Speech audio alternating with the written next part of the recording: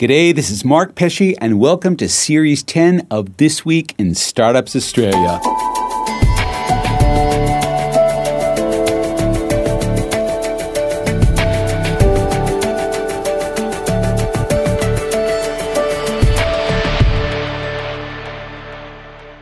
In Series 10, Twista has a singular focus. We're identifying and sharing the stories of Australia's world-changing startups. The startups that when they go from 0 to 1 really do change the world. And not just the startups, the founders, the investors. Australia is stepping up with some of our brightest sparks working hard to change the world. So come along the journey, this time in the second half of our extended conversation with one of Australia's most successful entrepreneurs, Canva's Cameron Adams. If any startup worldwide has focused on making the world a better place, it's Canva. What does that mean for Cam, both as an entrepreneur and as a person? How does he see himself as world-changing? We'll find out on this episode of This Week in Startups Australia. This Week in Startups Australia is sponsored by Our Crowd. Our Crowd finds companies with the greatest growth potential and brings them to you. They believe in their deals and invest in them too. Join the fastest growing venture capital investment community at ourcrowd.com/Twista. This Week in Startups Australia is also sponsored by User Testing. With User Testing, you'll understand it from your customer's perspective. Get real-time feedback real fast. Put yourself in your customer's shoes. Visit usertesting.com/Twista for a free trial. User Testing, real human insight. This Week in Startups Australia is sponsored by Zendesk. Zendesk helps startups build lasting customer experiences from the ground up with the Zendesk for Startups program. Learn more at zendesk.com/Twista.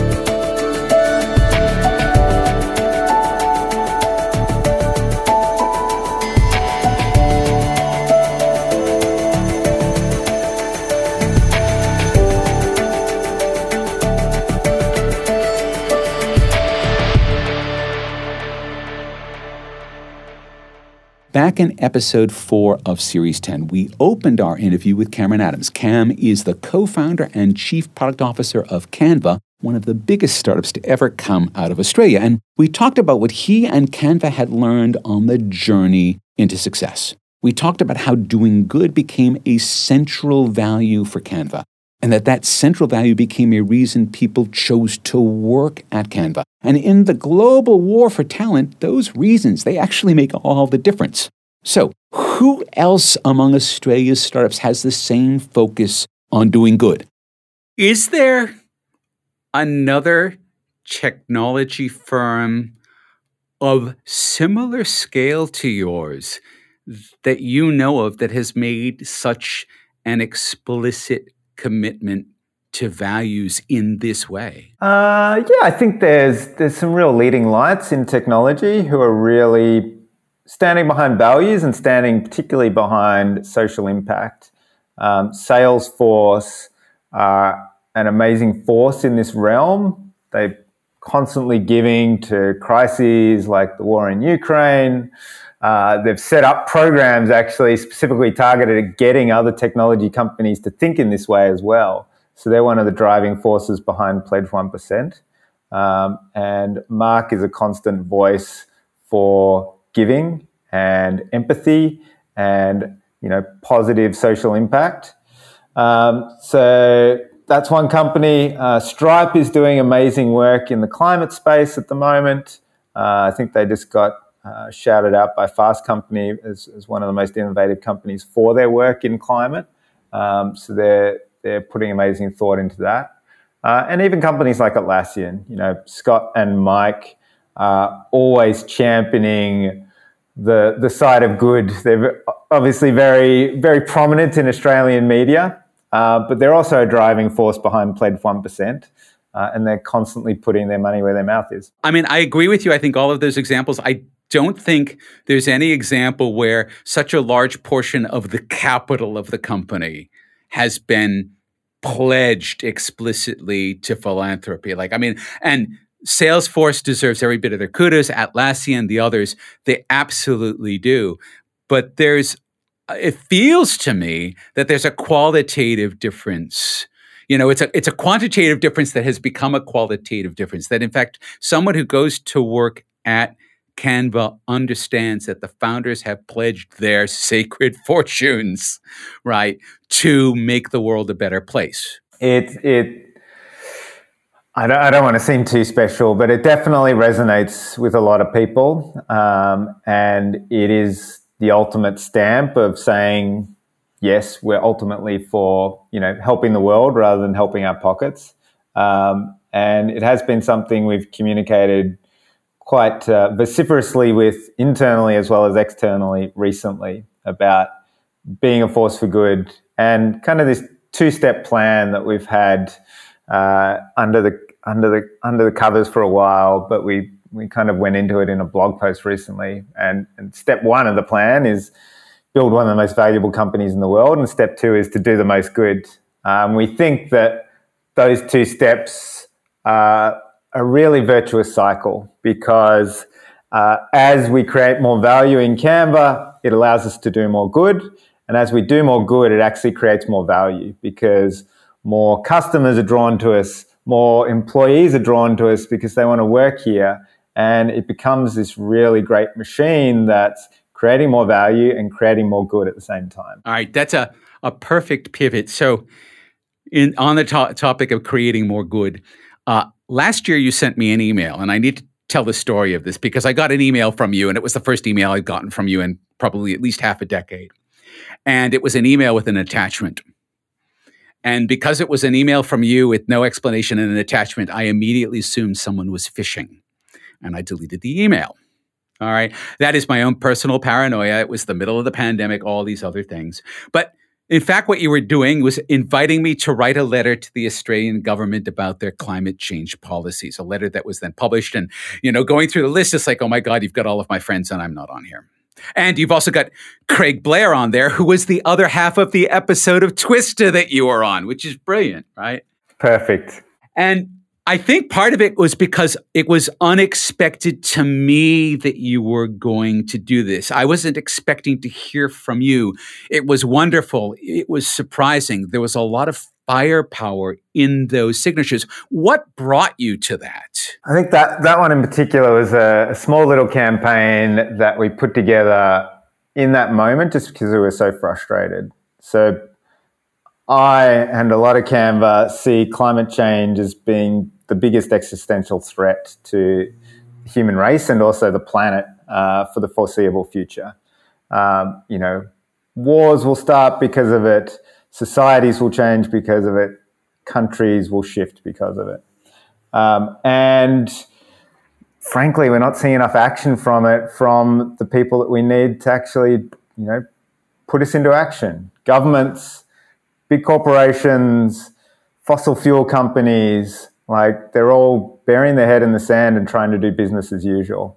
And that campaign we put out was to just we're attempting to short circuit the kind of conversation that you normally have, where you trot out a bunch of statistics about how much emissions Australia is putting out, how much coal contributes to it, how we need to electrify as many things as we can, improve renewable energy, all that kind of stuff. We just wanted to attempt to try and change the conversation a bit and make it a bit more emotional, on a deep emotional level, and a bit more positive as well, because there is massive opportunity in climate action, shifting Australia's economy away from digging up fossil fuels and towards technologies that can help us actually reduce emissions, create new industries, move across to renewable energy. It's not just the footprint that we have as Australia, it's the mindset shift that we can facilitate around the globe, and the way that we can push out the technologies that we create to meet our own net zero targets to all countries around the world and be this inspiring beacon. And it is truly an opportunity, and one that we're not seizing, one in particular that the current government is not seizing. So we put out that campaign and encouraged people to write their letters about why climate action was important to them. And we wanted to get a whole range of society, from little kids, which we did, through to business owners, through to grandparents. And we actually got hundreds of different letters submitted to the site, hand-drawn letters, typed letters, letters designed in Canva, a whole bunch. But each of them, much as I was talking about before, was an individual story from someone who is being affected by climate change, sees what the future is, and wants us to change as a society. And it offered some real hope and some real positivity to it, and just attached a face and a name to people who were demanding change from our politicians. A heap of business owners signed up to that, and they're actually signing up to a net zero agreement. So we have put in our own net zero targets by 2030, which we're well ahead of exceeding. We'll actually be net zero by next year. And everyone else who signed up to that letter was signing up to their own net zero agreement. Most by 2030, all at least by 2040, which is obviously 10 years ahead of the Paris Agreement. When you're faced with something like climate change, often you can just throw up your hands and say, what the hell can I do? I'm just one person. But we need to all do as much as we can, all shout as loud as we can, put our voices together, keep telling the message over and over, and influence what you can. Like, we can influence what Canva does, what our footprint is, what our emissions are, where we get stuff from the kitchen, where we ship stuff from, what sort of materials we use in our products. Like, we can influence that, and it has ripple effects, because when we start looking at the physical products we print on, we talk to our print partners, we talk to their suppliers, we talk to their logistics chain, and that starts discussion about how they can lower their emissions, move to electric vehicles, move to more sustainable and ethical supply chains.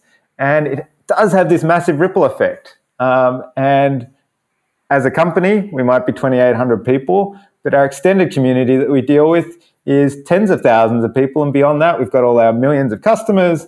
And the more we just push it out, the more change will happen. You're listening to This Week in Startups Australia. And when we return, we talk to Cam about philanthropy and how it can be used to change the world.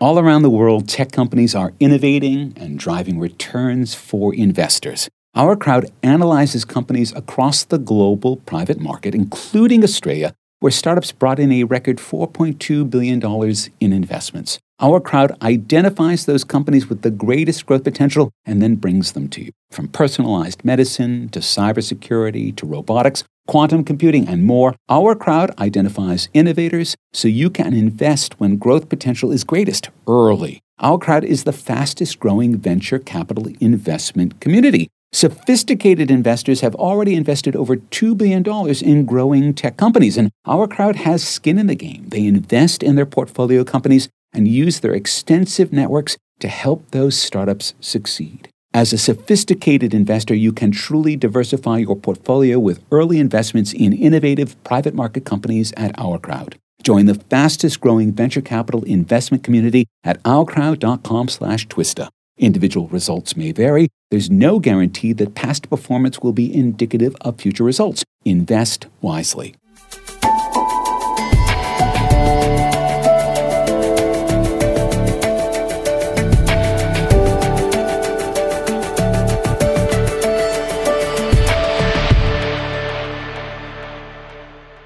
And we're back talking with Canva co-founder Cameron Adams. All right, let's talk about your own personal philanthropy. What do you see as the focus, and how does it work? How do you decide what's important to put backing behind and what's relevant? I think through my work with climate change and getting Canva to think about it and build up the sustainability team that we have there, put a real focus on the planet and what sort of planet we want to live in. So there is a lot happening in terms of climate action. People are thinking about carbon emissions, etc. But beyond that, we can go and plant huge pine plantations that sequester a whole ton of carbon, and that could be part of the solution. But beyond that, climate action doesn't necessarily guarantee a planet that you want to live on, a planet that has a diversity of wildlife and plants on it, a true biodiversity, a planet that not only represents what we want to do as humans, but every other inhabitant of the planet, from insects to birds to mammals to fish to seaweed to forests. And my wife and I are very passionate about biodiversity, conservation and restoration. And that's where we are personally looking to champion and put a lot of our funds and a lot of our effort towards. So do you want to talk about any specifics there? So we're working on a bunch of projects at the moment focused on conserving landscapes and also restoring them. And it looks different in different parts of the world. Down here in Tasmania, where we are at the moment, the landscape is fairly developed. We've got lots of national parks down here that are locked away and are pristine and beautiful. But there's also a lot of farmland down here that has been changed over time as people have developed it. And through that development, a lot of biodiversity has been lost. You go through the Midlands of Tasmania, it's a lot of sheep farming, it's a lot of cropping, and it's a lot of monoculture. And the landscape has definitely been changed. And we're seeing, drops in native animals, native fauna. A lot of eucalypts are really struggling, particularly with climate change. And creating more resilient landscapes that are home to biodiverse collections of plants and animals that have these pockets that are resilient, that can resist the climate change that is inevitably going to happen. We are going to feel the effects of climate change, whether we have the suitable levels of climate action or not. So we need to create these areas that are sanctuaries and oases for biodiversity. So that's what we're focusing on down here in Tasmania. And that leads to a lot of work with farmers, because farmers own a lot of land. They're constantly working on the land, and they do want to be good stewards for the land. But a lot of farming practices that have been established to feed everyone and deal with the massive consumerism that we have can be detrimental to the land and detrimental to biodiversity. So one of the projects we're focusing on is really helping farmers who want to change the way that they farm and look at a more sustainable future for their farmland and also for the plants and animals that interact with it. We're looking at financial models which will help them transition their farms across to a new way of doing things while boosting their productivity, increasing the number of wildlife that can live on their property, and living in real balance, because we think that it's not realistic that you just lock up vast swathes of the planet and humans never interact with it. Like, humans are a fact of life. We're here, we interact with the landscape, but we need to do so in a really considered and balanced way. And being able to do that through the large swathes of farmland that are in Tasmania and across Australia is really important for creating these biodiversity belts that can exist into the future. We're also looking around the world at similar sorts of things in places like the Dominican Republic, Ecuador, the way that cocoa farming is done, or coconut farming. We're looking at taro farming in West Papua and how that can support Indigenous peoples to live off the land, obtain a livelihood, and still maintain the amazing rainforest that they have there.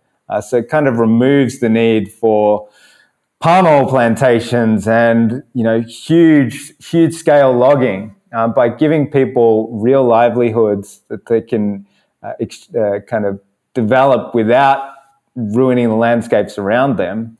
It gives us real hope for conserving that land. So in a way, then, your philosophy around world changing is to help migrate, in a broadest sense, the agricultural system. And if you do it once right somewhere, then you can actually apply those lessons to other places until it becomes something that is just general practice. Yeah, agriculture is one stream, but there's heaps of ways in which humans interact with the environment and ways in which we impact the environment.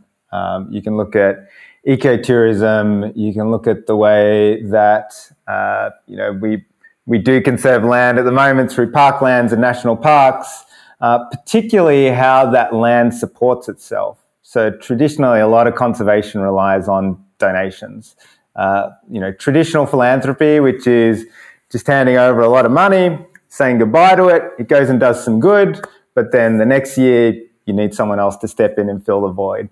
So we're really looking at ways of creating models where money can be used to multiply the value on the land, maintain the biodiversity, but still create the funds needed to keep that going. So you're not constantly asking for handouts. It's more of an investment that you're making that can help create both natural capital value as well as financial capital value in land. And this is something similar to what I saw when I went to Rwanda back in 2015. I went to see the mountain gorillas, as you do, because it's Rwanda. And you pay an enormous amount of money. It's well over $1,000 because that's the fee that pays the folks who used to be the poachers who are now the trackers, right, of all of this land on top of the volcanoes so that it provides an economically sustainable way to preserve the ecosystem. Right. So they found a way to actually make that work that doesn't require continuous inputs of external money. Yeah, exactly. There's so many different models that can apply in different landscapes and for different people. And finding those models is a really fascinating exercise. And it's really interesting for us at the moment because we're learning a lot, we're exploring a lot, we're helping people develop the models that they already have. We're helping communities find new models that will support where they want to go. And it's a really fascinating area, but one that we truly believe in. Like, we believe in this nexus between humans being stewards of lands, still deriving their own livelihoods from it, but really being in harmony with the plants and animals that exist there. All right.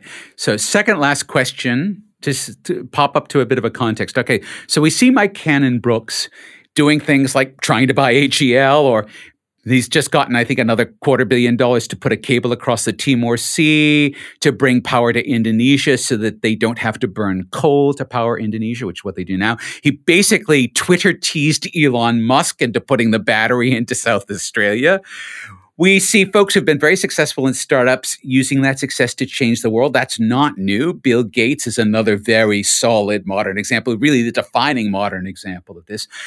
But it is starting to feel a lot more focused. Is that a sign of the times or a sign of philanthropy or both? What do you mean when you say focused? So Bill Gates very famously, with the Gates Foundation, decided it was going to be not controversial. And this is why it backed things like malaria eradication or perhaps access to toilets in the developing world, which are very good things and everyone will agree about them. John Rockefeller, 100 years earlier, exactly the same thing. These are people who were quite controversial in their careers because they were both monopolists, but when they decided they were going to be philanthropists, took non-controversial approaches. Whereas you now have Mike Cannon-Brookes basically trying to have a hostile takeover of one of Australia's energy providers, right? And you can see the way that philanthropy is maybe getting a bit more pointed around this.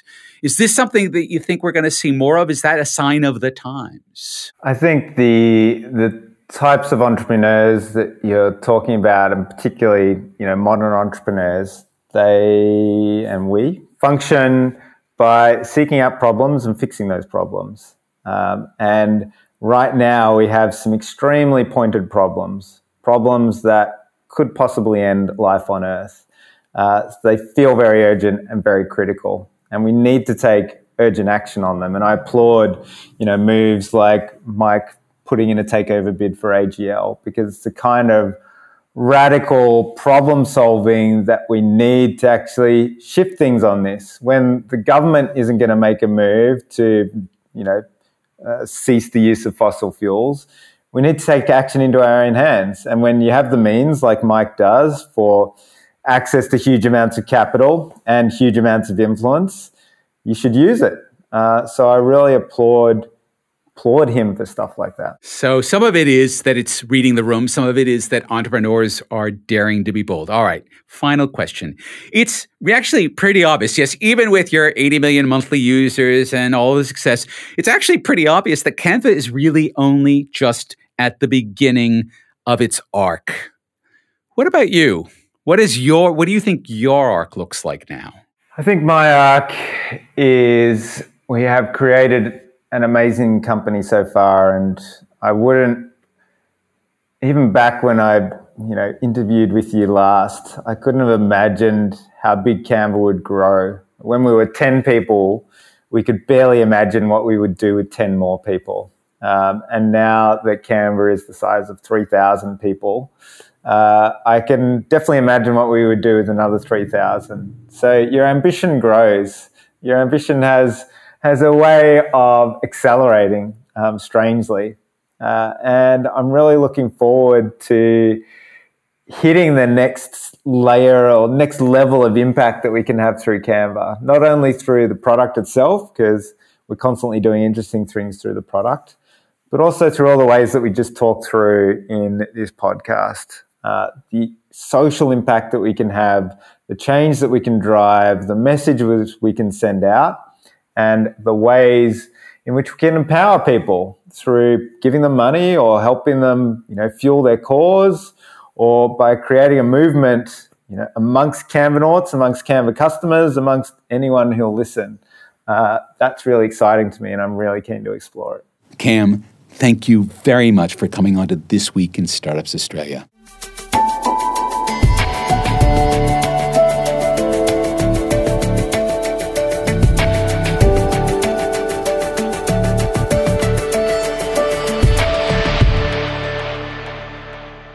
Experience what your customer experiences with user testing. Whether you're launching a new product, prototype, or marketing campaign, you'll get video feedback straight from the people who you want to reach most. The user testing human insight platform lets you understand it all from their perspective, and it allows you to target your exact audience, ask any question or request to perform tasks, and most valuably, get a window into their world. Unlike focus groups, which can take weeks or even months to deliver results, with user testing, you get to see real reactions and hear real opinions really fast, in real time, at the speed business demands. Very quickly, you get insights into what's working and what's not, so you can adjust your message, refine your UI, and understand exactly how people are responding to and interacting with your product, service, or brand. The result? You feel what your customer feels, so you can build the best experience imaginable. For a free trial, visit usertesting.com/Twista. User testing, real human insight.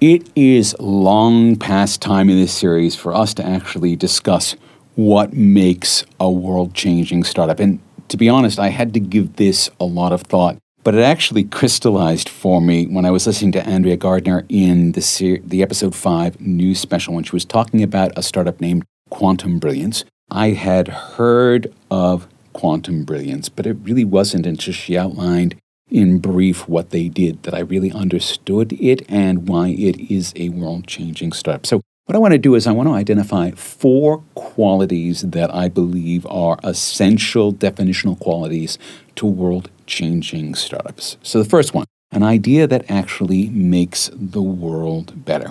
So why would Quantum Brilliance apply to that? Well, Quantum Brilliance, as Andrea said, is making a room temperature, basically diamond substrate quantum computer. And right now, quantum computers are very big. They basically have to be kept within a few degrees of absolute zero because quantum calculations effectively destroy the quantum states and the quantum computers that they're created on. You can think of it as basically trying to read a computer while it's in the process of exploding. Quantum Brilliance is clearly using a different technique. And once we actually have some sort of mainstream quantum computing, there are a whole series of very important problems, particularly including genetics and biology, that become soluble for computational biologists and computational geneticists in something that won't take tens of thousands of years, but will simply take hundreds or thousands of hours. So this is an incredibly potent technology, and of course it has other sides to it, because it can also be used to crack encryption and all sorts of other things. It's very much two faces to that technology, but there is no question that pervasive, relatively inexpensive, room temperature quantum computing would make the world better. It would change the world. So that is the first one. We're going to give that a strong tick. Second, and this is where the rubber meets the road, it has to be within the realm of scientific and technical achievability. Now, presumably the folks at Quantum Brilliance are, in fact, deep science, and they know that they can do this, and they're on a fabrication pathway to this. And we had talked about, first being the size of an iPad, and now being the size, I think, of a USB stick is where they're heading. It's because they do understand the science, because they do understand the technology, that they can make predictions like this. And so it's, you can have a world-changing idea, but if it's not realizable in the world that we're in, or if there isn't a path from the world that we're in to that innovation, then that is not a world-changing idea. That is a castle in the air. And we actually have to be really ruthless about this. VCs are notoriously adverse to doing rocket ship projects, right? Things that will take forever and may or may not ever launch. They don't like those kinds of science projects. And it's because they're assuming too much risk. And that's because the entrepreneur does not have a clear path to scientific and technical achievability. Now, that doesn't mean that that path may not be years long. Morse Micro, which has been mentioned on this show and other places, has also been at it for years and years and years, and it's getting closer and closer to market, but they're doing a hard thing. Hard things take time. I think there are VCs who have patience for that, but it's because they understand that it is a technically achievable idea. So that's the second quality. Okay, third, it has to be economically rational. It has to have a business model. You can create something that is world-changing, but if you haven't built a business model around it, then your world-changing idea will probably have a lot of difficulty in getting to the scale that it needs to be able to change the world. Even a world-changing idea needs to be able to sell itself to the world. And that can be a slow process or a hard process. There can be a lot of friction in that process. All of those things can always be true for world-changing ideas. But there still has to be a process in place there that relies more on the fact that people will benefit from it economically than this is just a good thing and we should all do it.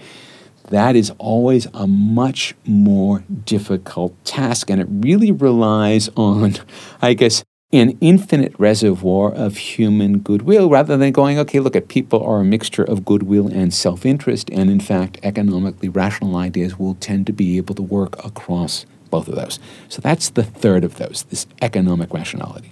And fourth, that there is manageable execution risk. So you can have an idea that will make the world better. It can be within technical achievability. There can be a great business model behind it. But now you actually have to take a look at the people who are executing that idea. And do they understand what they're doing? And are they managing the risks of that idea? Because if they aren't, if the team is too green and unproven, or they are unsupported, or they're one founder doing it alone, all of these things that could be happening at the same time, or perhaps outside influences, which also can introduce their own execution risk, whether there's a war or some change in plan or whatever it might be. You have to be able to assess that. You'll never be able to do that completely, but you will be able to get a good read of the team and their ability to be able to cope in a dynamic environment as they're working on bringing that world-changing idea to the world. So those four things, making the world better, something that is technically and scientifically achievable, it's economically rational, and it has manageable execution risk. These are the four qualities that we will be looking for in every one of the 10 world-changing Australian startups that we've identified, and we will start looking at them in our next episode. We'll be right back.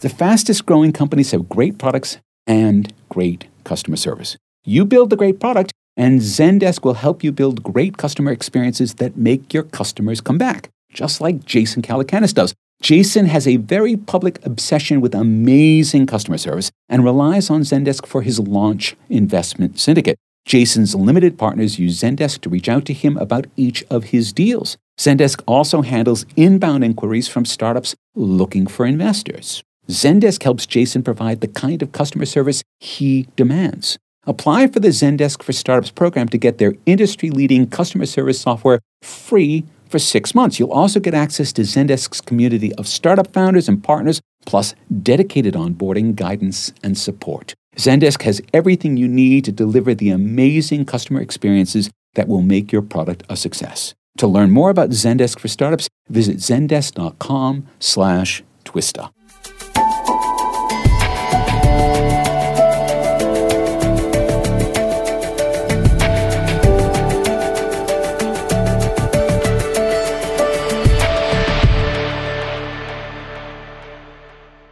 Big thanks to Twista sponsors Our Crowd, User Testing, and Zendesk. More big thanks to Cam Adams for making time to come on to our show. This show was written and produced by Mark Pesce and beautifully mixed by Luke Station. Come visit our website at thisweekinstartups.au. It's got everything. It's got all the shows, all the interviews, all the photos, and all the links to all the stories, so check it out at thisweekinstartups.au. Next week, we'll get an overview of 10 of Australia's world-changing startups. You won't want to miss it. Until then, this is Mark Pesce, thanking you for listening.